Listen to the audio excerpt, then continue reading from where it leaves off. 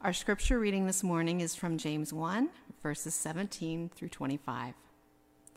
Every generous act of giving with every perfect gift is from above, coming down from the Father of lights, with whom there is no variation or shadow due to change.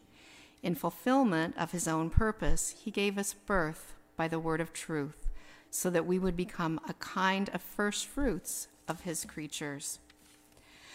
For you must understand this, my beloved. Let everyone be quick to listen, slow to speak, slow to anger, for your anger does not produce God's righteousness. Therefore, rid yourselves of all sordidness and rank growth of wickedness, and welcome with meekness the implanted word that has the power to save your souls.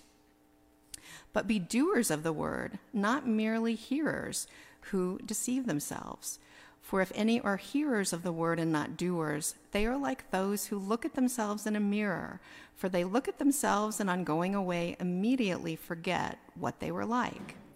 But those who look into the perfect law, the law of liberty, and persevere, being not hearers who forget, but doers who act, they will be blessed in their doing. The word of God for the people of God. Thanks be to God. Thank you, Shelley, for offering a live scripture this morning. It's been a long time since we've had a live reader for scripture. Well, I guess the videos have been of live people, but you know what I mean. Let me just look at you for a second. I missed you. So some of you know that for the last, 4 weeks, I came back to the office on Tuesday, but 4 weeks before that and 5 Sundays, I took off for pastoral renewal leave. In the United Methodist Church, this is a leave that is offered to clergy every 4 years, and until a few weeks ago, I had never done that. Even after being in ministry for 16 plus years, and in the ministry gig more than 22 years, but as a pastor for 16. I don't know, I had a lot of high hopes. I'm not sure all of those were fulfilled, but I'm definitely clear on one thing as I come back. I have a renewed sense of love and appreciation for you and for this community that we create with one another. So I just want to look at you for a minute because you're all so precious. I'm glad to be here. Okay, enough of the mushy stuff. Let's pray. Holy and gracious God, send your Spirit upon us. As your scripture has been read and your word is proclaimed, let us hear with joy what it is you have to say to us this day. Amen. So while renewal leave was not vacation, I still did some vacation-y things. For one thing, I spent about a week with my friend, my BFF, Reverend Trudy Denise Robinson, senior pastor of the First United Methodist Church of San Diego, California. And the Saturday that I was there, we went to Anaheim, California, met her daughter and partner, and went to Disneyland. Woo! Actually, we spent the day at the California Adventures Park, but still super duper fun. I love Disneyland. I love Disney World. If you're a naysayer, I don't want to hear about it. I think what is so amazing about these parks is that every little detail, from, like the snacks that you eat or the food that you order, to the waiting area for each ride, immerses you in the stories of Disney. Whether, at least at California Adventures, whether it's entering Cars Land and seeing life-size versions of Tow Mater and Lightning McQueen near the Cozy Cone Motel. If you need to know those details, go watch Cars. Or wandering through the brand new Marvel Avengers campus and having Spider-Man seriously swing over your head. That happened to me. It's crazy.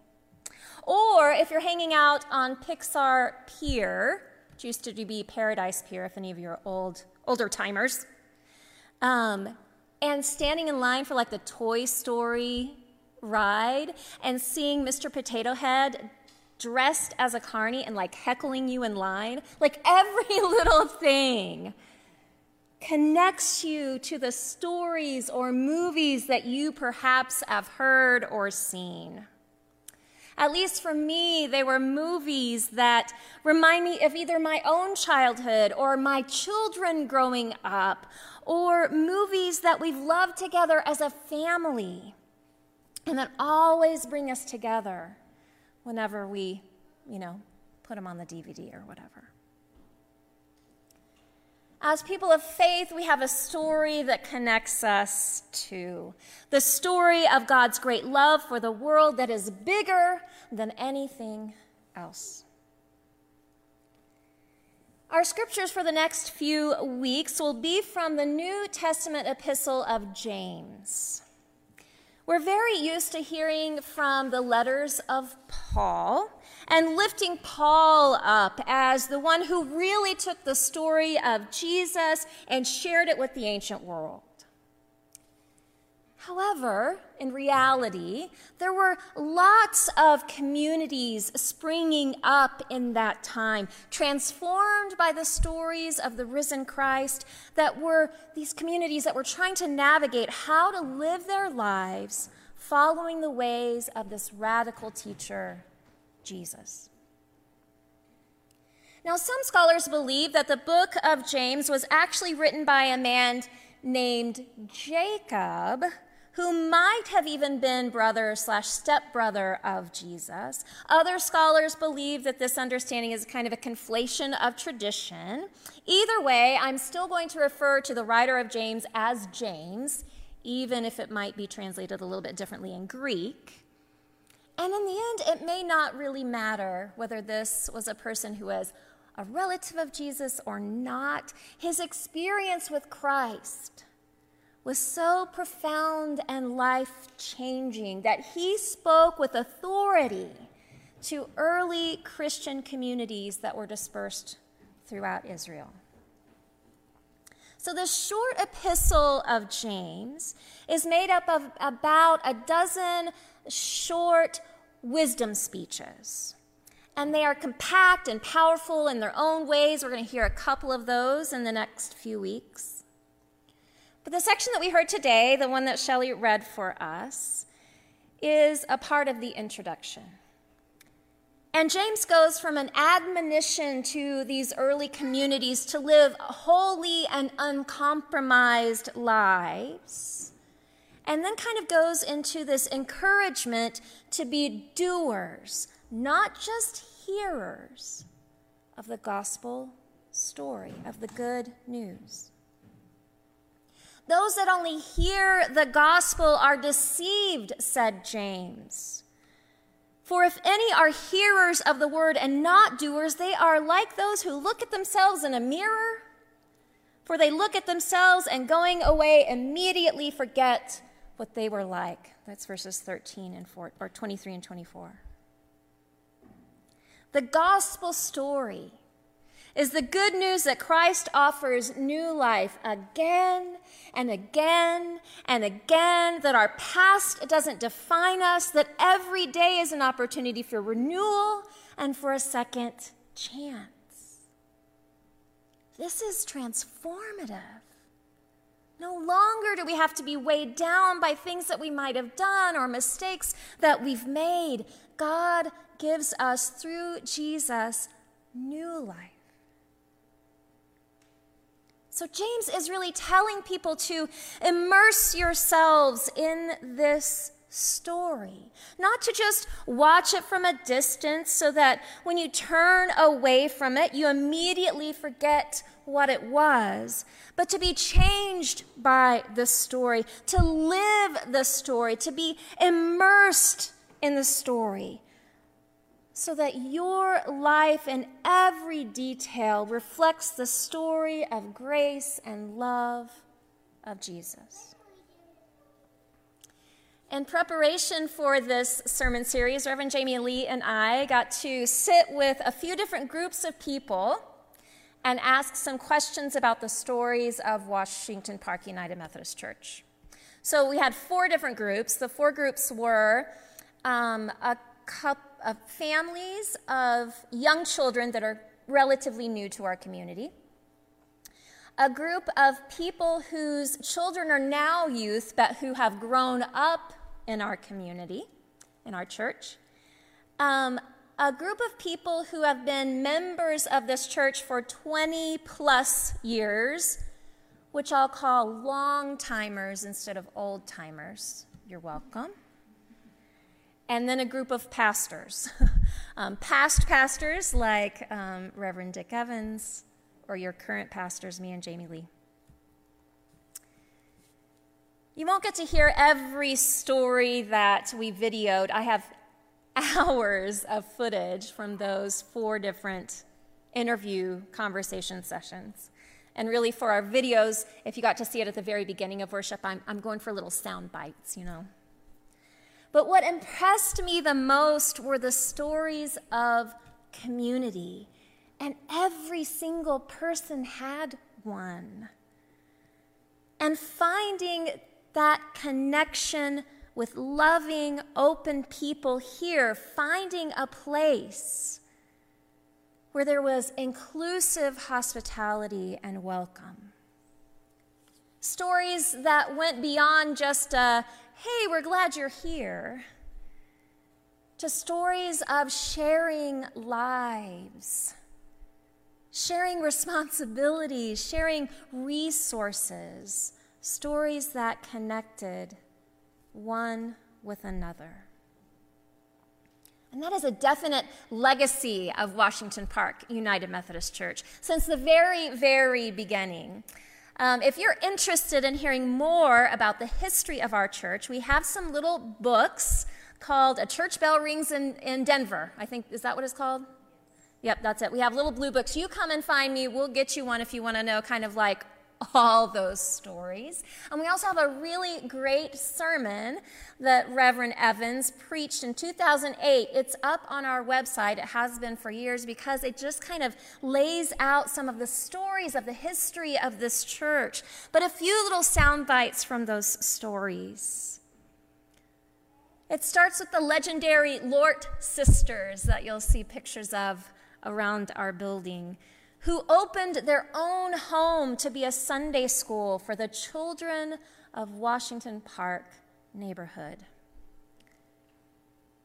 A soundbite is when in the 50s, the congregation realized that our building is a blessing to the community and decided to expand it in the education wing and built a whole new part of a building to be a place where people can gather, meet, be in relationship, grow together.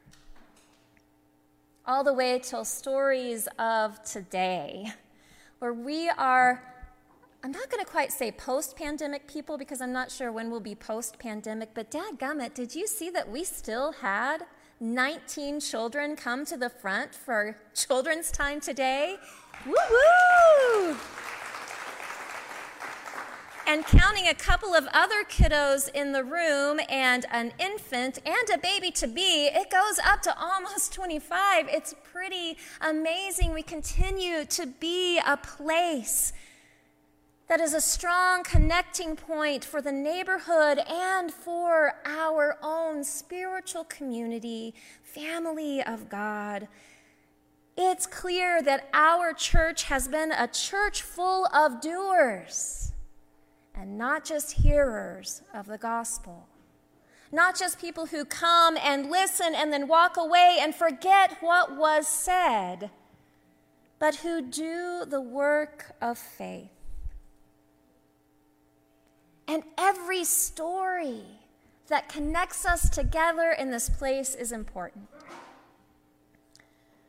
In that sermon that I just mentioned from 2008 that's on our website, Reverend Dick Evans, he wrote, "If you don't know your stories, If you don't know your history, if you don't know your roots, you don't know who you are. And if you don't know who you are, you don't know where to go. We don't stay stuck in history. We don't live in the past, but we recognize how it has shaped us. Living in the past doesn't honor it. We honor it by taking what we have inherited and refining it for the future. The story of Washington Park Church connects us with each other and with God. But it's not something that we just hear like a story from a book. It's not something we just watch like a movie on a screen. It's something that we live. So let's let every detail of our lives signal to others that being a part of our story is being a part of the larger story of God. And through Jesus, love, justice, mission, and hope. I pray these have been the words of the Lord for us today. Amen.